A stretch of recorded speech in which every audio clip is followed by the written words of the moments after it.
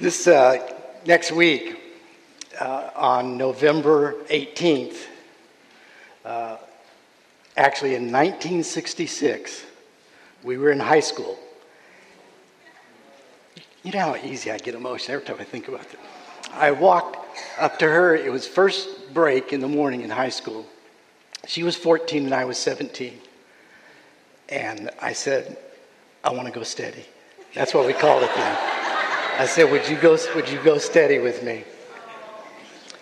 And 53 years later, we're still going steady.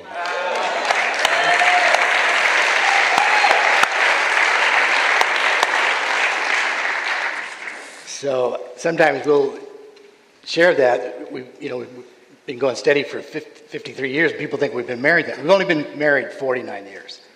But we were serious. And we celebrate that. Yeah, we celebrate our going steady anniversary. We do. So, yeah, it's just a privilege. And as you'll kind of see, we've just worked together, and God has molded our lives together in such a way that it's so amazing where we're at now to stand up here together and to be able to talk with you. I'd like to start us off with a word of prayer, if I could. Father, we thank you for this time. Lord, I pray that you would, first of all, speak through Rebecca and I. We're broken vessels. Our minds get cloudy. Our thoughts get unclear. Lord, we want your clarity, the clarity of your Spirit to speak. And then, Lord, I pray you would give your people ears to hear your voice, Lord. Let them not be distracted by our voice or just when we say something wrong. Lord, let them hear you. In Jesus' name, amen. Good morning, everyone. So just first off, I know that Dan is known for his cool shoes always. But when I found out that I was going to be singing in the choir and standing, then I was going to be up here standing, I said, I'm not going to try to be cute. I'm just going to wear the most comfortable shoes I have. And on top of that, when they put my mic on this morning, they took my earrings away. So, it is what it is. Our message title is Be Like Jesus. She looks so cute to me.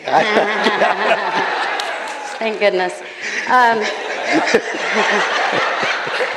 Our message title is Be Like Jesus. I mean, isn't that our goal, all of us, to be more like Jesus? And we were trying to get cute with it. We were going, should we do hashtag Be Like Jesus? And then last night, we were really tired, and we were getting punchy, and I came up with this great idea. I said, let's do a meme. I don't know if you guys, know about this. I think some of you will. But on Facebook, they'll do these things like little stick figures, and they'll say, this is Bill. He's really cool. He uses his Apple Pay to pay for his purchases and doesn't hold up the line. Bill is smart. Be like Bill. Or, Sally does this. Be like this. So I said, let's do one with a little stick figure with Jesus and say something like, this is Jesus. He is kind. Be like Jesus. Well, we just went down this rabbit hole. We spent so much time talking about it, looking, and then we realized we don't even have the means to do anything like that. Technically, we don't have any idea how to do that.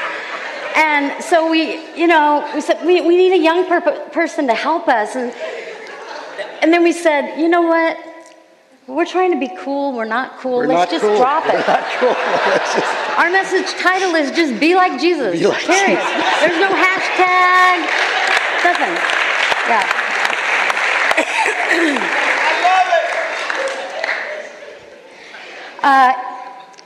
I would love it if you're able to all stand for the scripture that we're going to base this on today.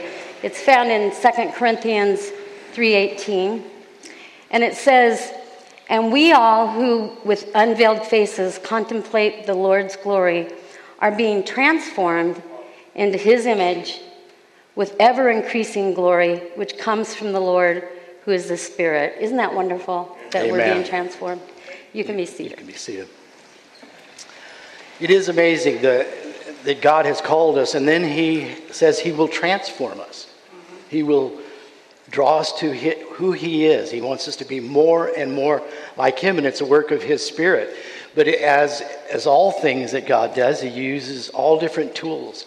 And so there's crisis of life may come up, and we end up finding a place we need to be more Christ-like in that crisis. Or just family life happens. Being a child or being the parent of a child brings up situations where we need to be Christ-like. Work. When you go to work, it's there's got to be somebody at work that draws the Jesus out of you. Something. I'm just saying.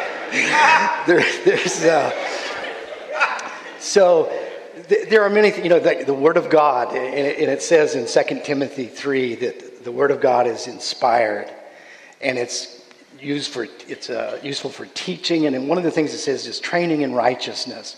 So this combination, like I said, there's many ways God changes our lives, moves us, but primarily it's through his word, I think, and then relationships, as we are in relationships.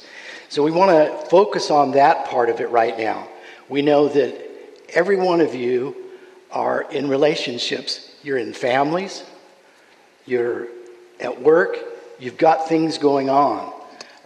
You're single, and you wish you had things going on, but there's always something. And so we want to talk a little bit about what it means to be Christ-like and how relationships draw us to that. In Proverbs chapter 27, verse 17, it says, "As iron sharpens iron, so one person sharpens another." And this is a part of that iron, when it sharpens, it's not like necessarily an easy thing. It's a rubbing off. It's there's some grit to it. And so relationships, some of that rubbing against one another is what sharpens us into the image of Christ. So and this is important, this is a key point in this talk today, every relationship presents an opportunity to be more like Jesus. Everyone. The ones that inspire you and the ones that are difficult, challenges to you. They present an opportunity to be more like Jesus. Thankfully, the scripture gives us a roadmap and gives us some guidance on how to treat people. It's amazing. I looked them up last night. We call them the one another scriptures. There's about 60 of them. We've listed about a dozen. I think we're going to try to put all 60 of them on the website at some point this week. So if you want to look for that, but you also can Google it. It just comes up. They're called the one another scriptures, and they are our guideline on how to treat people.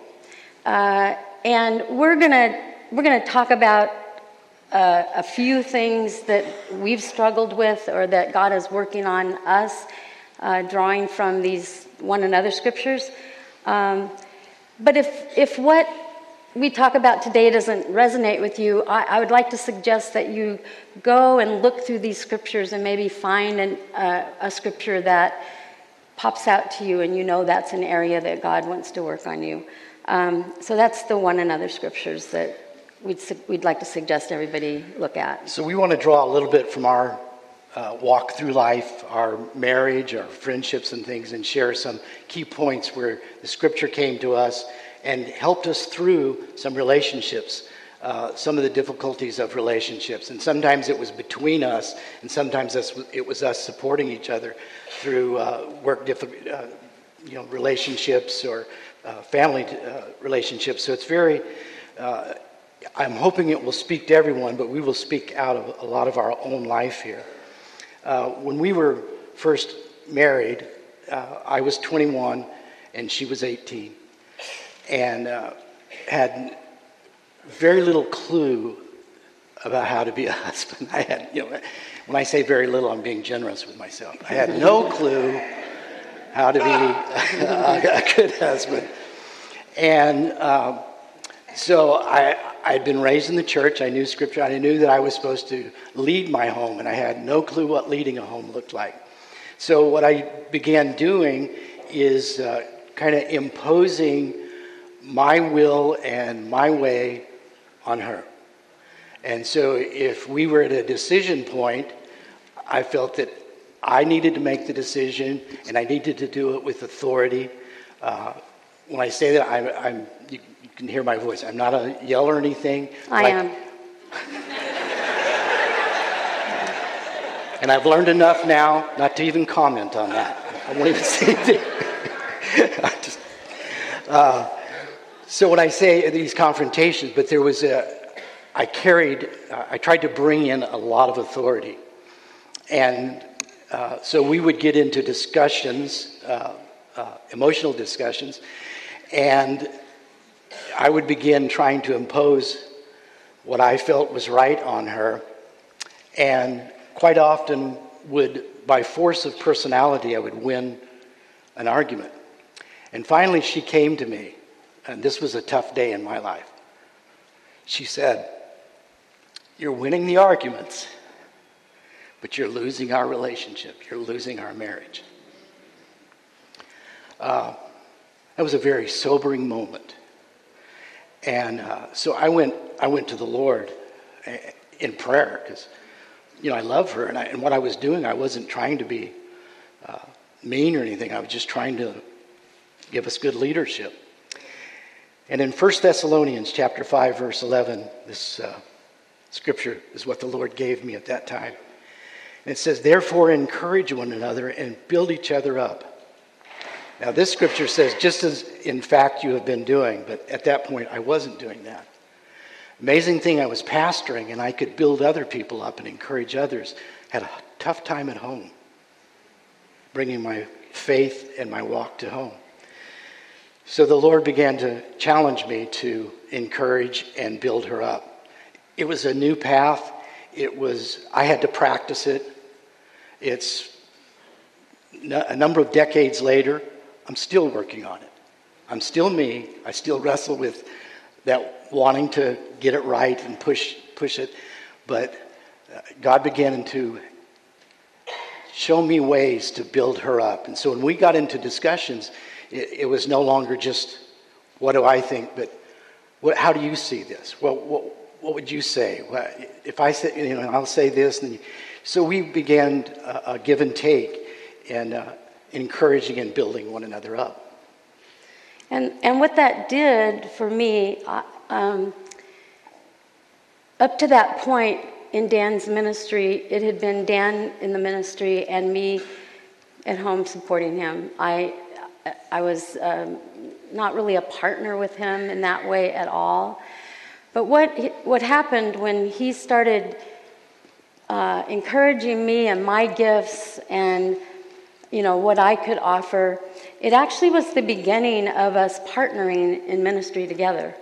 And it gave me the confidence to say, I have something to offer as well. And it was a real turnaround in our marriage. I want us all to just say this as a little prayer, because I think there's always going to be someone in your life that needs to be encouraged. I think the parent-child relationship is so huge. Kids need your encouragement. They need to be built up and told that they're okay. So I want us to say this as a little prayer together. I'm going to say it first, and then we're going to say it together. Lord, would you help me to be more encouraging to others? And maybe when we say this together, think of a person that God has put on your heart that, they could use some encouraging words or building up. So let's say it together. Lord, would you help me to be more encouraging to others?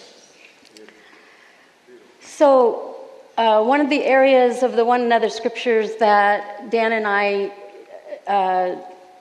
struggle with daily, and I'm guessing that all married couples do, but it's also with your children and with your single friends and coworkers.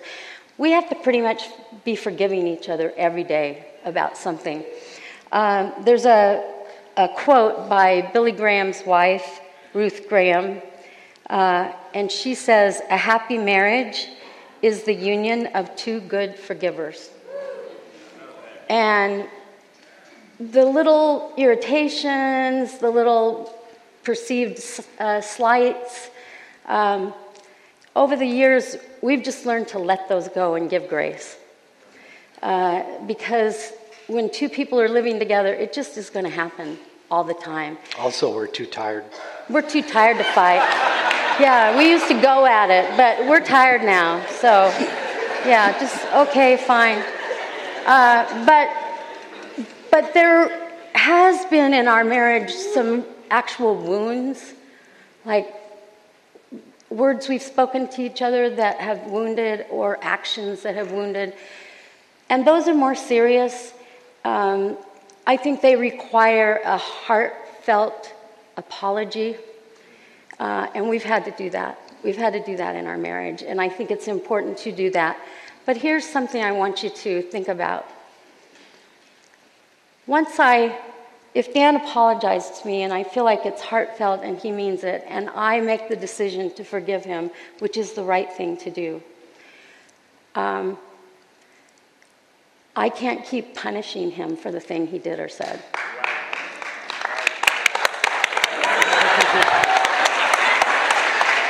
Now, I may still be struggling with my own pain. And that's where you go to the Lord and you say, this is between you and I, Lord. You've got to heal me. You've got to help me to get past this. But I don't continue to make it an issue between us. And that's how we live in harmony in the same house together. I had a situation in my life that was even much deeper than that. It was a person who had wounded me so deeply that I actually was in a place of bitterness for years over it. And I wanted to forgive, but I just didn't know how to do it. And there had been no attempt to come to me and ask for any kind of forgiveness. So the person was actually passed away for some years. And I was reading a book and I got prompted to write this person a letter. And they were gone. They weren't going to read the letter. But I really felt like God was saying, just write a letter to this person and tell them how that hurt. And, So I started writing the letter. Dan remembers I wept and wept over that letter. But what happened was while I was writing it, God opened up my heart and he opened my spiritual eyes to see the woundedness in that person and where they were coming from and what had the things that had happened to them that had wounded them so deeply. And the forgiveness just kind of flowed out. It was like I suddenly felt really completely free and was able to let that go. There's a scripture in Colossians 3:13 that says, bear with each other, forgive one another. If any of you has a grievance against someone, here's the key. Forgive as the Lord has forgiven you. That's huge. He's forgiven us, and he's asking us to forgive others. And I'm telling you, it's very freeing to let go of bitterness and unforgiveness in your life. Forgiveness is the basis of relationship with God. And the amazing thing about the gospel was Jesus died for us, not when we were lovely, but when we were unlovable, it says. And so God extended forgiveness to us, not based on that we deserved or even asked for it at that point, but because of his love, because he wanted us to be in relationship to him. And so forgiveness is the basis of our eternal life. But that same forgiveness is a basis of how we walk together, how we go to work and work with people, how we deal with our family members, our spouses, and so forth. So forgiveness is a part of our walk to look like Christ, to walk like Christ. So I want you to say again with me a little prayer. Again, I'll read it. Then I ask you to share it and think of somebody. Lord, help me to be more forgiving. Would you join me now? Lord, help me to be more forgiving. In James chapter 5, verse 16, another one of the one another scriptures, and there's a couple things in here, but it says, therefore confess your sins to each other and pray for each other so that you may be healed. The prayer of a righteous person is powerful and effective. Again, in my relationship with her, with Rebecca, I could go to church and lead prayer and go to prayer meetings and do all kinds of things.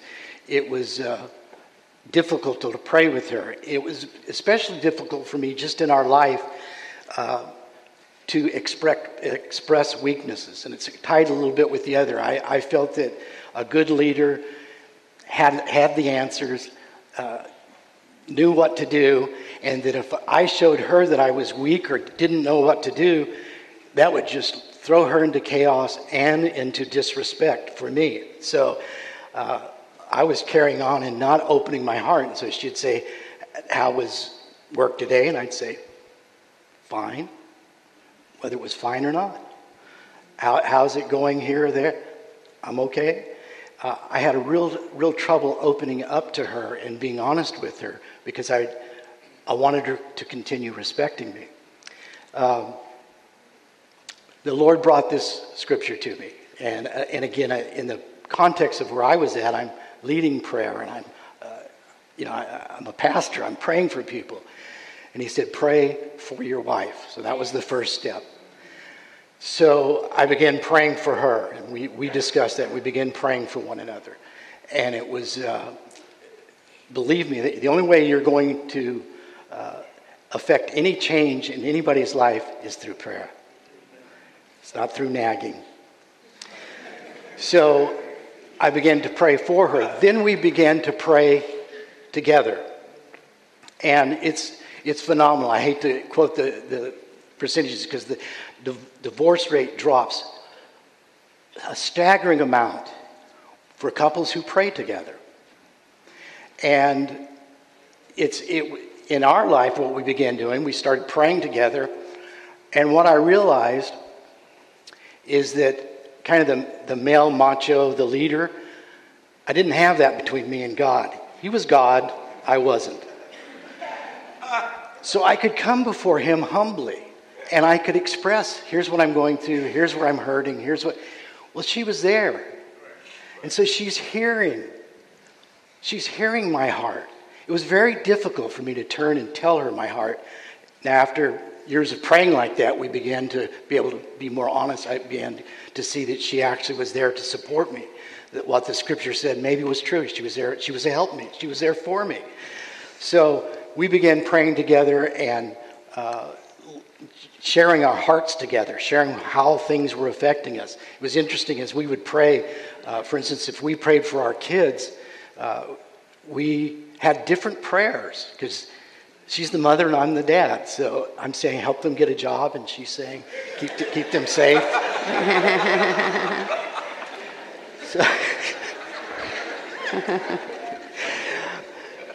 So prayer was really, really important way. And I just want to encourage you, don't jump out and say, we're going to pray, I want to pray an hour a day or something. If you do that, God bless you. But if you can just take a minute or two and pray together. And then I want to share with you we were both working full-time that Rebecca worked at Intel, and she, one day, I think our kids were going through it. It's usually kids and grandkids. Yeah. Oh, Lord. So I think it was our kids at that point. And so she wrote a prayer. She just prayed on this and wrote it out and sent it to me, emailed it to me. And as soon as I saw it was a prayer. She was speaking to God, and she was sharing with me. It was our prayer time together. So I prayed. I wrote out a prayer and sent it back to her. So from there on out, we continued a prayer document that we shared. So even when we weren't together, and it wasn't writing pages and pages, usually it was a paragraph, but we began praying together even when we were apart. And you can do that with text and other things. God has provided amazing technology that can be used positively. Dan actually has a prayer app on his phone. A lot of you are on that. And it pops up all day long and reminds him to pray for whoever's on his list, which is really cool. Yeah. And I want to encourage you, in Luke chapter 6, verse 28, it says, "Bless those who curse you and pray for those who mistreat you." Because sometimes we've been trying to solve things, and Pastor Herman alluded to it, with real negativity and tearing down. And our place as Christians is to pray for, to encourage, and not just to pray for those you like or hope or you think are on the right path, but even more so those who are, you think, off or even mistreating you. Powerful scripture there. So I feel like that when we pray together, it's probably one of the most intimate things in our relationship. And the reason I feel that way is because I get a glimpse of his heart. I get a glimpse of what's going on inside of him, and that's true intimacy to me. We had a situation with one of our kids where literally we were on our knees for a year or two. I'm telling you, it's all we had. I've had a lot of women come to me and say, "What do I do about my wayward child? What do I do about my husband who's not doing what he's supposed to do?" Or, all these relationships. And my answer is always exactly the same. Love them right where they're at. Love them with your whole heart, right where they're at, and pray. And we've seen miracles in our family. We've seen miracles with a lot of you. It's the most powerful tool we have. I love that we sang that in the choir today. And that wasn't planned. God did that. That's so cool.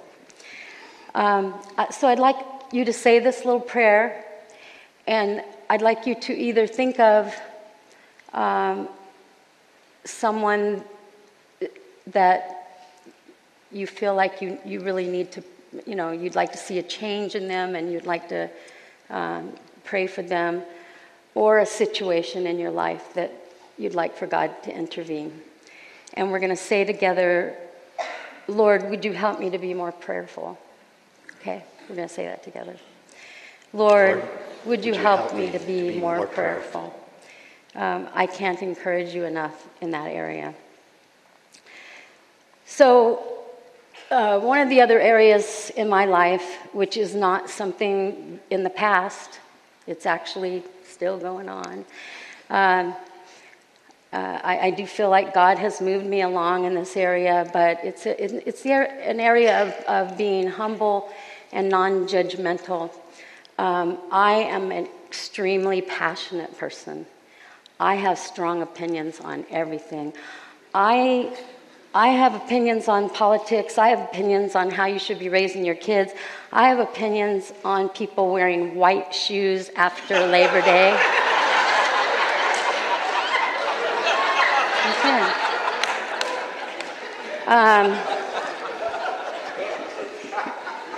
And those people on Facebook that put these, fiery messages about politics, or I don't know. I'm not going to go into that. But that's me. Not now. I'm not doing that now, but that is me. Just not that long ago, I was one of those people. And I'm still guilty of sometimes jumping into the fray when there's an argument going on Facebook, because I feel so strongly about things. And this is what God's doing in my life. Let me read the scripture first. It is Philippians 2:3. "Do nothing out of selfish ambition or vain conceit. Rather, in humility, value others above yourselves." I think God cares less about how we line up with everything than he does about how we treat people. And I'm guilty of jumping in and saying things that are harsh or unkind at times because I feel so strongly about everything. I'm so passionate that in my youth, I was willing to be arrested and go to jail for a cause, and I actually did go to jail. I mean, I'm telling you, I'm really, really passionate and opinionated. But what God's teaching me is She's not joking. I'm not joking. She's serious. What God is teaching me is that I do not have to try to convince anybody of anything. I do not have to. Sometimes He just wants me to close my mouth and be humble, that I don't have all the answers. And He has opened my eyes to see that sometimes it's coming through a lens of somebody's story that I don't understand because my story is different. Or it's coming from another perspective, and maybe they've got a point. That's what God is doing. And so I'm not there yet, but it's definitely something that He's working on in me. Here's the next layer to it. Now, when I see things on Facebook, I'm intolerant of the intolerant people. And so that's the other thing. So that's not okay either. And I still believe there is right and wrong. I still believe that there are true things that are Christ-like and things that are not Christ-like. Of course, I'm not letting go of my values. But how I treat people while still holding on to my values is huge. And so in the area of humility and not being non-judgmental, there's lots of scriptures to back this up. Jesus, that's not how Jesus conducted His life. And this is my prayer every day.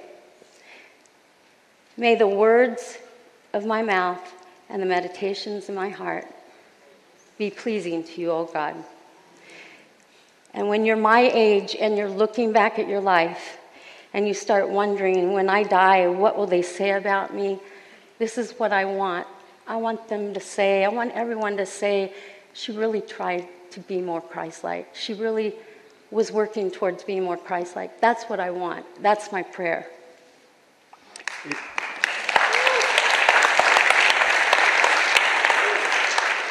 It's interesting because we're sometimes, particularly as Christians, we so hold to certain values that we can mistreat people because we hold to values. But that's not what Jesus did. He was kind to people even when He disagreed with their values. For instance, the prostitute brought to Him. He didn't treat her cruelly or the way...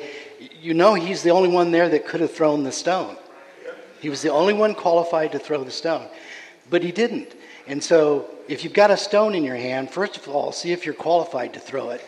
And then, if you are qualified... If you are qualified, remember what Jesus did.